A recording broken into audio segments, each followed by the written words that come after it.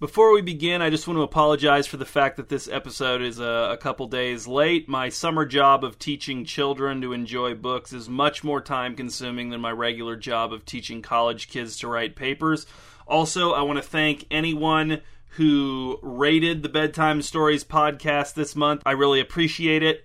I also want to thank Kimberly K912 for the rating and review. Thank you very much.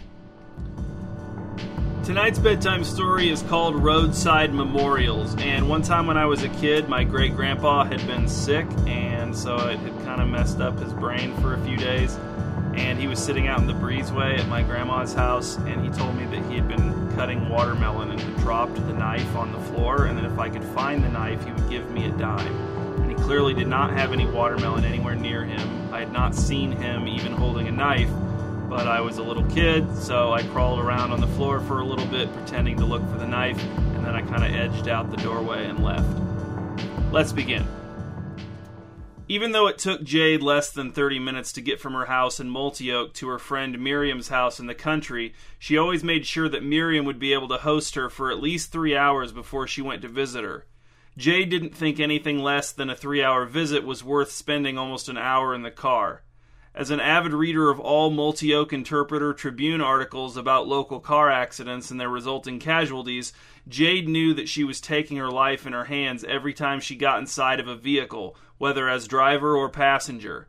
It wasn't like Jade lived in fear of driving, but still, why take that risk for a sub-3-hour visit with, let's be honest, her fourth best friend? Today, Miriam had betrayed Jade. Miriam had assured Jade that she was free from noon until 5 p.m., but at 2:15 she had said she wasn't feeling well and had asked Jade to leave. So after being promised a full 5 hours of visitation, an amount that Jade believed justified the time in the car, she had ended up getting only 2 hours and 15 minutes of visitation, and not even that, actually, because she had arrived at Miriam's house at 12:08, so there had only been 2 hours and 7 minutes of visitation. Driving home through the hot green countryside, Jade thought about what an exceptional waste it would be if she were to crash and die now, in light of how unsatisfactory this excursion had ended up being. She wondered if the newspaper article about her death would mention the duration of her visit with Miriam. She hoped that it would, so that the article could serve as a cautionary tale. As Jade drove a long, straight stretch of cracked county road between two cornfields, she saw a shabby roadside memorial ahead on the shoulder, and without knowing exactly why, she braked her car and pulled over 20 yards before it. Her mental catalog of all fatal car accidents in the area meant that she could usually guess who a roadside memorial was for based on where she was when she saw it. The fact that she couldn't connect this memorial with any accident that she had read about in the last few months was odd. Even stranger was the fact that Jade hadn't noticed the memorial at all on her way to Miriam's house. She always noticed roadside memorials. Maybe a closer inspection would clear up some of the mystery. Maybe the memorial was for an accident other than a car wreck. Maybe that's why she hadn't noticed the memorial before, because she subconsciously knew there hadn't been a recent car wreck at this location. Jade parked far onto the shoulder, the wheels on the driver's side of her car well onto the grassy downward slope toward the ditch that separated the road from the field of knee-high corn. The memorial was over 100 yards from the four-way stop where two county roads intersected. Jade thought it would be strange for someone to crash and die here instead of at the intersection. The lighter traffic out in the country often led to more drivers running stop signs while under the assumption that no one would be approaching from the right or left. Jade considered the atypical location of the memorial to be further evidence that the memorial was not connected to a car accident. Not to mention the fact that there were no skid marks on the pavement or in the dirt, no pieces of broken glass or plastic or metal. There was no blood, no damage to the corn. There were none of the usual signs that a car accident had recently occurred there.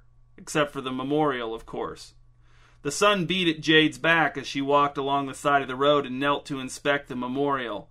It was small and dusty. It consisted of a circular wreath of fake blue and white flowers propped up by a wire stand pushed into the ground. Inside the wreath was a faded photograph of a man who, despite his gray hair, looked healthy, vital. Beneath the photograph was a strip of paper on which someone had written, "Loving husband, father, brother, son, cousin, uncle, brother-in-law, friend, employee, citizen, etc." The etc. was smashed in between Citizen and the edge of the paper, leading Jade to believe that whoever had written it would have kept listing the deceased man's lovingly performed roles for as long as there was space to do so. There was no name on the paper, no date of the man's death, and no information about the nature of the accident, if it even was an accident that had killed him. Jade stood and pondered the memorial. It irritated her. Roadside memorials were for people who had died in car accidents. There was no law about that, of course, but it seemed like common sense. Roadside memorials served as reminders to drive safely. If people started erecting roadside memorials for reasons other than fatal car accidents, then that would dilute the power of all roadside memorials, of the roadside memorial as a concept. Soon, drivers would see roadside memorials and just think, well, that could be for anything. No need to take an honest, self-critical look at my own driving. Jade couldn't quite bring herself to throw the memorial into the cornfield, but she wanted to. What if it was connected to a car accident that she had missed somehow or forgotten? That didn't seem likely, but it was possible. She would go home and comb through her archives of newspaper clippings about fatal car accidents. She had been meaning to do that again soon anyway, and this mysterious memorial, coupled with the extra free time rudely granted to her by Miriam, provided the perfect opportunity. Just as Jade was about to leave the roadside memorial, a passing car slowed to a stop behind her. She turned as the driver, an old man in a backward baseball cap, rolled down his window and said, "Sorry for your loss." "I didn't know this person," said Jade. "Oh," said the man. "Well, you've probably lost someone to a car accident." "Not yet," said Jade. "Do you live around here?" "Yes," said the man, "just across the section. The other side of this field." "Was there an accident here recently?" asked Jade. "Must have been," said the man. "There's the memorial." "But there was nothing in the newspaper about an accident here," said Jade. "Nothing." The man shrugged. "Have you seen this memorial before right now?" asked Jade. "No," said the man, "but I only noticed because you were standing there looking at it." "It wasn't here this morning," said Jade. "I'm sure of it." This wasn't entirely truthful, but she was almost sure. "Huh," said the man. "Do you know this man?" asked Jade. She pointed at the picture of the man attached to the memorial. "Nope," said the man. "Is that who died?" Jade didn't believe that he could actually see the picture from his car. "Supposedly," said Jade. "You're not thinking of doing something to that memorial, are you?" asked the man. He must have sensed something in Jade's voice, posture, or both. "No," said Jade, "I'm not." She returned to her car, maneuvered it around the old man's car, and continued toward her home. The old man remained parked in the road by the memorial until Jade turned left at the intersection, without dying in a crash, and then he was no longer visible in her rearview mirror. That night, Jade dived deep into her archives, combing through clippings of fatal car accidents stretching back 12 years.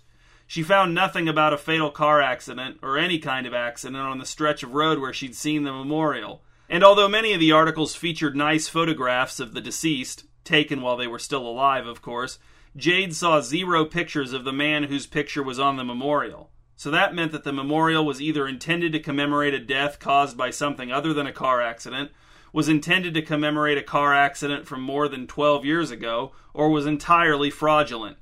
Jade did not find any of those explanations satisfying. She was glad that her clippings had confirmed that her memory was not failing her, but that meant that the mystery remained intact. Who had erected that roadside memorial, why they had done it, and when they had done it? Had Jade really just failed to notice it when she drove past it the first time?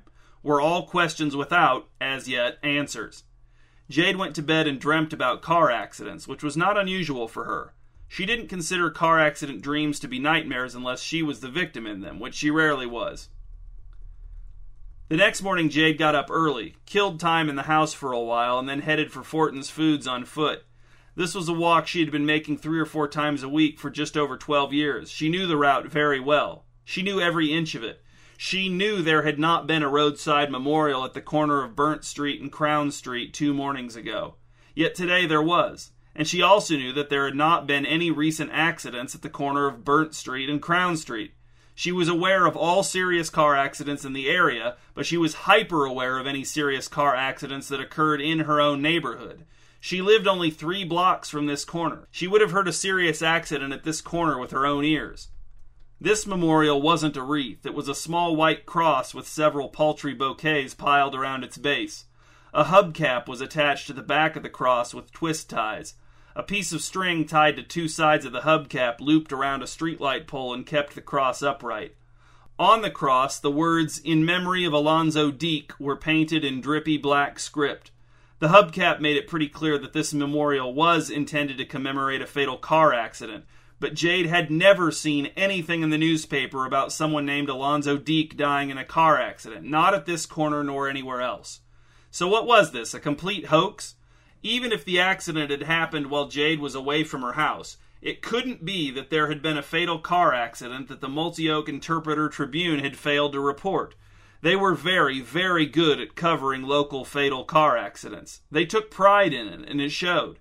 No fatal car accident would have escaped their notice, which meant that no fatal car accident would have escaped Jade's notice. And this memorial had definitely not been here 2 days ago. And just like the suspicious memorial Jade had seen out on the country road, there were no signs of carnage near this memorial either. No skid marks, no blood stains, no new dents in the pole, no broken glass, nothing.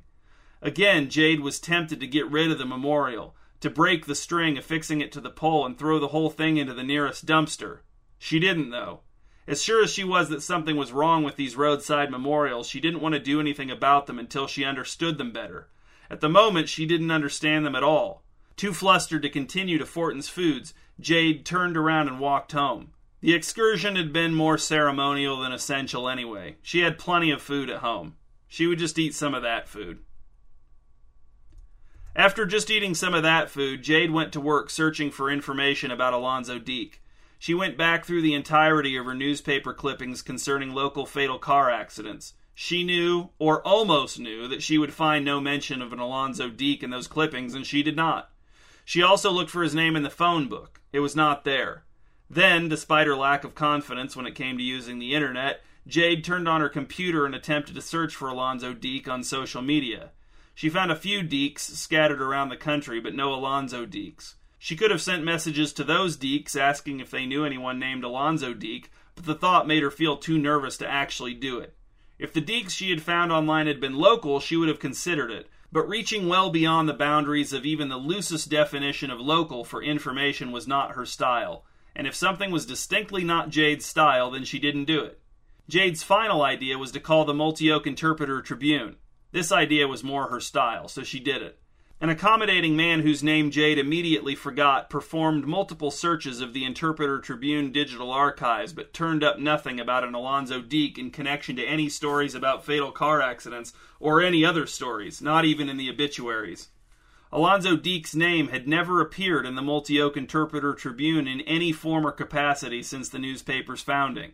The accommodating man even tried several potential alternate spellings of Deke, but to no avail. Jade thanked the man politely, gracefully avoiding any phrasings that might make it apparent that she had forgotten his name, and hung up.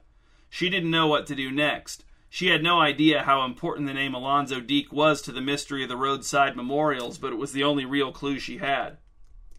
Frustrated at the feeling of being out of ideas, Jade filled her watering can at the kitchen sink and went outside to water the flowers she had planted around the base of her mailbox. The day had gotten hotter since Jade's aborted trip to Fortin's Foods. The sun pulled moisture up from the ground and out from the leafy branches of the trees and left it to hang in the air. Jade used the word muggy to describe days that felt like this one. She never used the word humid. As she crouched and poured water from her can onto the dark dirt patch around the base of her mailbox, Jade heard the sound of 2 bicycles on the sidewalk behind her. She did not turn to watch the bicycles approach, but she looked up as they passed. 2 teenage girls rode the 2 bicycles, 1 girl on each bicycle. They were not riding particularly fast, but they seemed to have a destination in mind. They both wore denim shorts. One wore a faded replica basketball jersey, the other wore a red t-shirt covered in darker red splotches that Jade interpreted to mean that the girl had ridden, accidentally or purposefully, within range of a sprinkler's sprinklings. The girl with the basketball jersey held onto the handlebars of her bike with both hands. The girl in the red, besprinkled shirt held on to her left handlebar with her left hand, but in her right hand she carried what was unmistakably a roadside memorial, a wonky wreath made of fake purple flowers with white ribbon woven through it. There was more to it, but Jade couldn't make it out. The girl was riding away from her and holding the memorial at an angle that made it difficult for Jade to see. "Wait!" called Jade. She stood upright and knocked the watering can over where it glugged the remainder of its contents into the grass. The girl in the basketball jersey looked over her shoulder at Jade, but did not stop, did not slow her pedaling pace. Jade saw her lips move but could not hear what she said to the other girl. "Come back," called Jade. "Who is that memorial for?" Neither of the girls looked back at her this time. Instead, they sped up. Jade considered running after them, but that would be pointless. She wouldn't be able to catch them on foot. She briefly considered getting into her car and driving after them, but what if she got into a fatal accident while trying and failing to investigate roadside memorials for non-existent fatal accidents? Would the Multi-Oak Interpreter-Tribune print that detail? Well, how could they? They wouldn't know what she had been doing, would they? Unless the accommodating man she'd spoken to on the phone put it all together. She had been vague about why she wanted information about Alonzo Deke, but... The girls rounded the corner at the end of the block, and they, along with their bikes and the roadside memorial, disappeared from view. Jade picked up her empty watering can and went back into the house. Later, she decided to attempt another walk to Fortin's Foods. The closer she got to the corner where she'd seen the false roadside memorial that morning, the harder her heart pounded. But as soon as the light pole at the corner of Burnt Street and Crown Street came into view, Jade saw that the memorial was gone. She didn't know what that meant, but it helped her calm down. She walked the rest of the way to Fortin's Foods with a thin veneer of relief over the general sense of disquiet that had been her default state since becoming aware of the false roadside memorials. Fortin's Foods was empty except for Mr. Fortin. He was sweeping a pile of dust out the front door with his push broom when Jade arrived. He'd gotten a haircut since the last time Jade saw him. An inch-wide strip of forehead separated his curly white hair from the top of his eyeglasses. His sky-blue apron was as clean as ever. "Evening, Jade," he said. "Not used to seeing you here at this hour." "I tried to come this morning," said Jade, "but something came up." "Anything I can help you find?" asked Mr. Fortin. "No," said Jade. "I know where everything is." Allowing Mr. Fortin to help her find something always turned into him leading her around the store for an hour trying to sell her things she didn't want, especially when there were no other customers and he was bored. Mr. Fortin accepted Jade's rejection stoically and went back to sweeping. Jade tried to remember if she had ever seen him without his push broom in his hands. Well, yes, she had, many times, but still, he often had that push broom with him. Jade walked toward the back corner of the store where the juices were kept in a refrigerated case. Jade wanted some juice, perhaps even more than one kind. As she rounded the end of the cereal aisle, Jade came upon an end-cap display that almost caused her to scream, because there, stuffed in among the bags of chips piled atop one another, was the fake purple flower and white ribbon wreath roadside memorial that she had seen the girl on the bike carrying past her house that very afternoon. At the top of the wreath was an element that Jade had not been able to see the first time she had crossed paths with this memorial. A tiny banner with the words, "I miss you, Alonzo," written on it in shaky calligraphy. The ends of the tiny banner were rolled to make it look like a scroll, maybe? Whatever the intended effect, Jade was horrified. Not specifically at the rolled ends of the tiny banner, but at the whole thing, at the fact that this roadside memorial was here inside of a grocery store. Inside of her neighborhood grocery store where no fatal car accident had occurred and where no fatal car accident could occur. It wasn't even roadside. Jade stalked back to the front of the store. "What is that?" she asked, pointing in the direction of the chip display where she had seen the memorial, although it couldn't be seen from where she and Mr. Fortin now stood. "What's what?" asked Mr. Fortin, leaning on the handle of his push broom. When Jade had approached him this second time, he had appeared to be sweeping nothing. "On the chip display," said Jade, "in the back." "Oh, yes," said Mr. Fortin, "those are chips."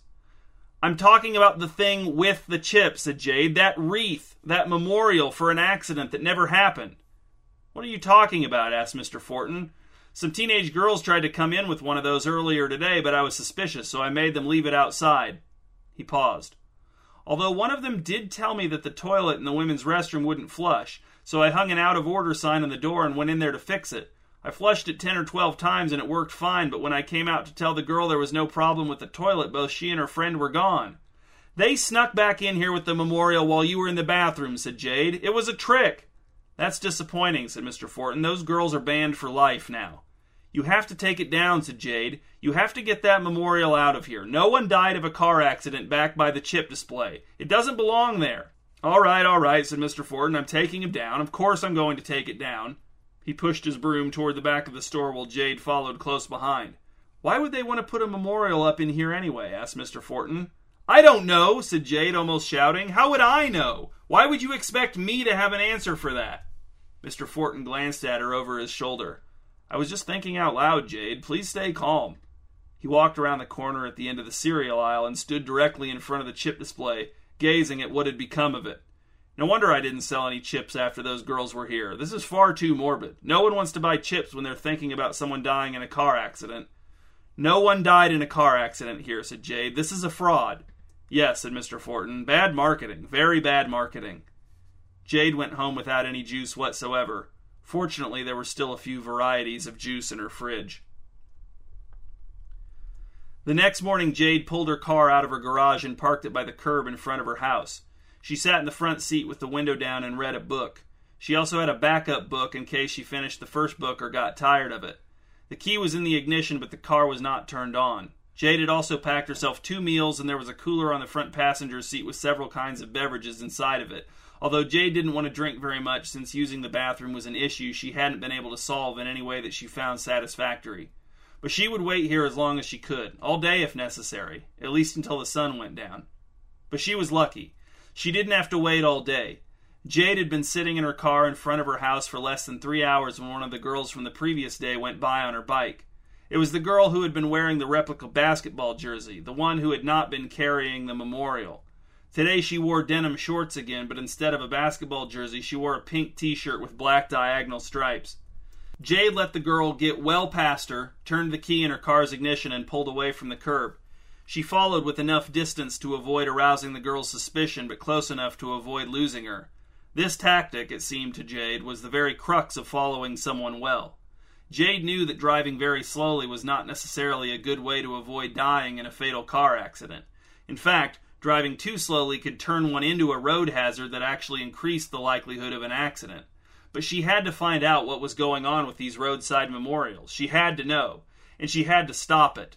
She did not want to die in a car accident, but she also did not want to sit back and watch as the primary interest of her adult life was undermined until it all collapsed and she was left with nothing to do except, visit her fourth best friend Miriam out in the country every few weeks? Jade's first, second, and third best friends didn't willingly spend time with her anymore. But anyway, this girl was on a bicycle, so Jade didn't think it seemed likely that she lived too far away. This deduction was confirmed when, after traveling not more than 2 miles from Jade's house, staying on residential streets the entire time, the girl swerved her bike into a driveway in front of a shabby 2-story house, cut across the yard, hopped off the bike and dumped it in the grass by the front porch, and trotted up the steps and into the house. Jade pulled her car up to the curb in front of the house and stopped. She waited a moment, then turned off the car, got out, crossed the lawn to the front steps, mounted them, and knocked on the door. After a very short wait, she knocked again, knowing that this second knock was too soon, but she was unable to stop herself. The door opened, and there stood the other girl from the previous day. Not the one Jade had just been following, but the girl who had been carrying the memorial that had ended up on the chip display in Fortin's Foods. The first thing Jade noticed about the girl was that she wore the same shirt she'd been wearing the day before, but the darker splotches were still there, which meant that they were either not wet spots from a sprinkler, or else they were wet spots from sprinklers, and the girl had just happened to get sprayed by a sprinkler right before Jade saw her 2 days in a row. The look on the girl's face said what, with the least inquisitive question mark possible. "I saw you yesterday," said Jade, "you and your friend, on your bikes." "Yeah," said the girl, "we were riding our bikes." "Do you live here?" asked Jade. "Yeah," said the girl, "it's my grandma's house." "And you live with her?" "Yeah." Jade didn't think a natural segue into discussion of the roadside memorials was likely to arise, so she segued unnaturally. "Why did you put that memorial in Fortin's Foods?" asked Jade. The girl inhaled, and Jade thought an exasperated sigh was forthcoming, but none came. "That's where my grandma wanted it," said the girl. "Your grandma wanted it there?" asked Jade. "Why?" "I don't know," said the girl. "She calculated it. I don't know the formula. I mean, I'm good at math. I'm in advanced math at school, but I don't really think I'm a math person, you know?" The other girl, the one Jade had followed to this house, appeared behind the girl at the door. "What's going on, Shyla?" she asked. "This lady's upset about the memorial at the grocery store," said Shyla, the girl at the door. "Do you work for the grocery store?" asked the other girl. "No," said Jade, "but I take roadside memorials very seriously." "You can take down the one at the store," said Shyla. "Grandma's already calculating a new one. She's really been pumping them out recently." Jade looked past Shyla and her friend. The front door opened directly into a modest living room, but she saw no one else there. "Is your grandmother home?" she asked. "She's in her workshop," said Shyla. "Is that here?" "It's out back," said Shyla, "but she really hates to be disturbed while she's working." "I don't want to disturb her," said Jade. "I just want to find out what's going on." "You're not going to be able to do that without disturbing her," said Shyla, "but I guess she'll be taking a break soon. Go around the side of the house," she pointed to her left, "and I'll let you in the gate." Jade nodded. Shyla's friend gave a little wave as Shyla closed the front door that did not, somehow, seem sarcastic to Jade. She went down the front steps and around the side of the house where she found a chest-high fence enclosing the backyard. Jade could have easily reached over the top of the fence and opened the gate, but that would be impolite. At the back edge of the property, she saw a shed with windows which she took to be Shyla's grandma's workshop. She could discern movement inside of the shed. There was a ramp leading from the workshop's front door to a strip of cement that led back toward the house. Halfway along this strip of cement, another strip branched off of it and led to a cracked cement slab in the middle of the yard. Atop the slab was a table with 2 chairs. Jade heard a screen door spring screech, then the bang of the door slamming closed again. Shyla and her friend appeared and opened the gate for Jade, ushering her through it. "We can wait at the table," said Shyla. "Grandma will probably be out soon." She and her friend crossed the yard and Jade followed. The girls sat down in the chairs at the table, one in each chair, leaving no place for Jade to sit. She couldn't tell if this was a deliberately hostile move or just a lack of consideration for a guest. She stood at the table and rested her hands palm down on its sun-warmed brown plastic surface. "You put one on the corner of Burton Crown," said Jade, "didn't you?" "Yeah," said Shyla, watching a small hole in the yard 20 feet away from the table as if something more interesting than Jade's question might pop out of it. "We put that one up a few days ago." "It's gone now," said Jade. "Did you take it down?" "No," said Shyla. "My mom probably did. She takes them down whenever she sees them. I keep telling Grandma to factor my mom's routes into her formula, but she never takes any of my advice." "I saw one out in the country, too," said Jade, 2 days ago. "Was that you, too?" "Probably," said Shyla. "We go out into the country to set them up sometimes. I'm old enough to drive, so Grandma lets me borrow her car when I need to set up a memorial too far away to bike to it. Wherever Grandma says to go, we go. Well, I do. Alyssa goes when she can. Sometimes her mom randomly won't let her hang out." Alyssa nodded. "Yeah, I don't know why she's like that sometimes. It makes no sense, but she gets over it." "Better than my mom," said Shyla. "That's why I had to move in with Grandma. All I have to do is set up these memorials, and she lets me stay here for free, pays for all my food, pretty much lets me do what I want. My mom's honestly psychotic." Alyssa nodded. "I bet your grandma would let you stay here even if you didn't set up the memorials." Shyla shrugged. "Maybe, but that wouldn't be nice." The workshop door opened and a woman in a wheelchair came out, gliding down the ramp and then coasting along the cement strip and following the branch to the table where Jade, Shyla, and Alyssa waited for her. She wheeled up to the table with a pleasant smile on her face. She wore a sun hat with a broad brim and jeans with holes torn in the knees. Her sleeveless beige blouse revealed sunburned shoulders. She looked to be only a few years older than Jade. "And who are you?" she asked, without looking directly at Jade, but who else could she be asking?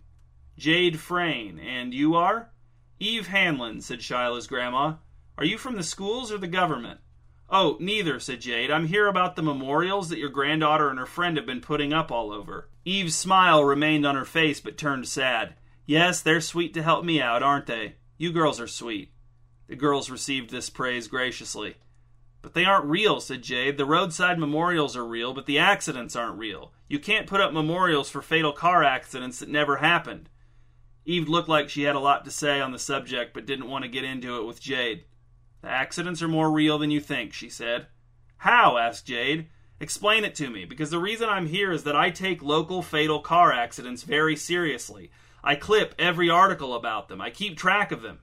She saw Shyla and Alyssa wrinkle their noses in distaste. "You would have had to have known my son for it to make sense to you," said Eve. "Alonzo?" asked Jade. "You knew him?" asked Eve. "No, you probably just saw his name on one of the memorials." Jade nodded. "But he has a different last name than you." "Yes," said Eve. "He died years ago. Then I divorced his father and took back my maiden name." "I'm sorry for your loss," said Jade. "I'm sure it was hard. But you can't, well, you shouldn't keep putting memorials up for him all over the place. Don't you want to move on?" "I am moving on," said Eve. "Have you ever lost someone close to you?" "I've read about it happening a lot," said Jade. Eve accepted this.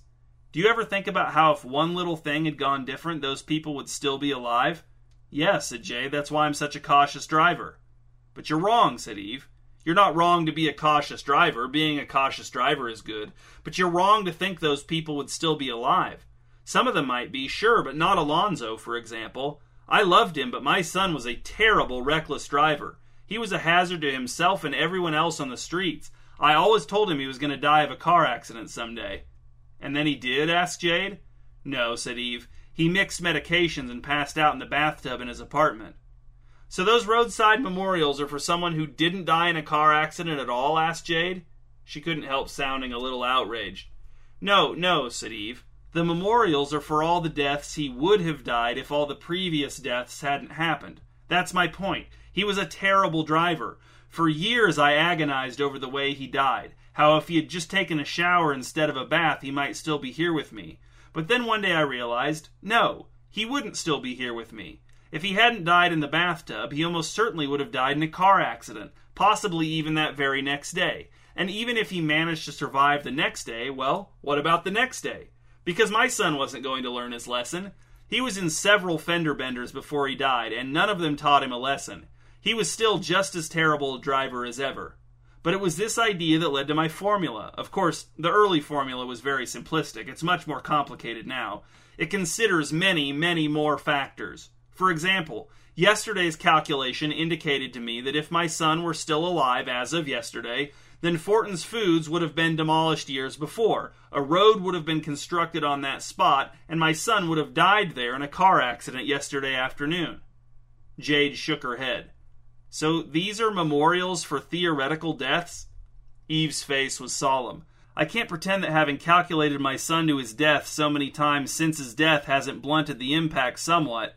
But still, it's a reminder that almost any day since losing my son could have been the day that I lost my son, and, when you really look at the math, is a day that I lost my son.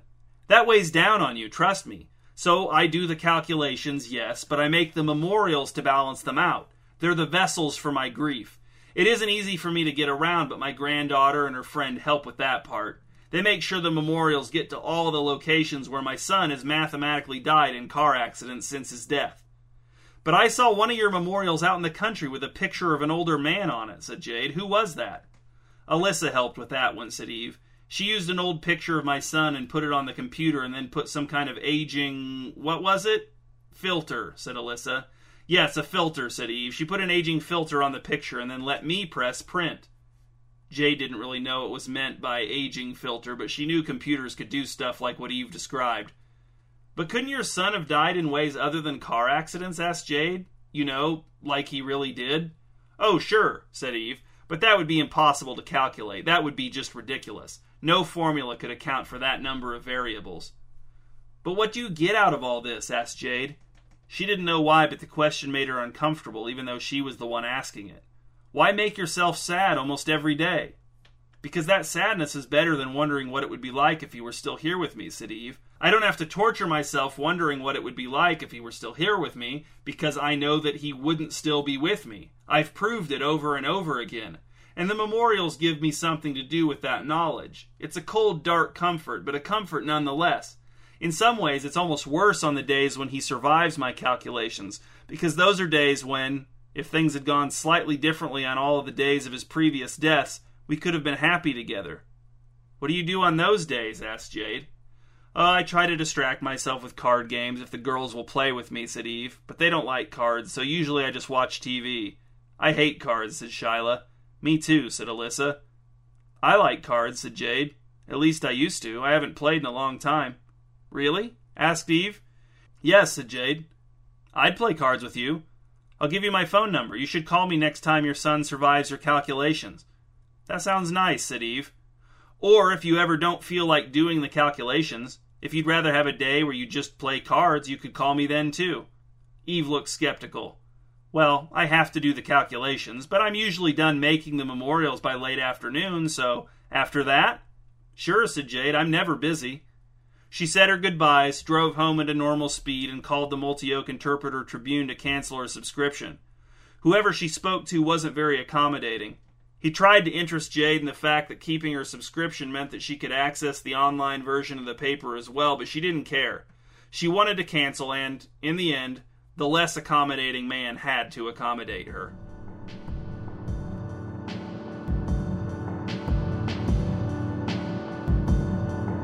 I'm Adam Drent. Thanks for listening to this bedtime story. Please rate and review this podcast on iTunes. And if you want to read bedtime stories and answer discussion questions, you can do so at www.hugepop.com. There you can also find links to One Man's World and the music I make as the Mispronouncer.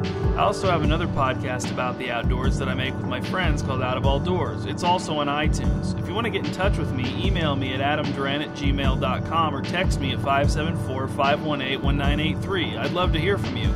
I'll be back in around a month with another bedtime story.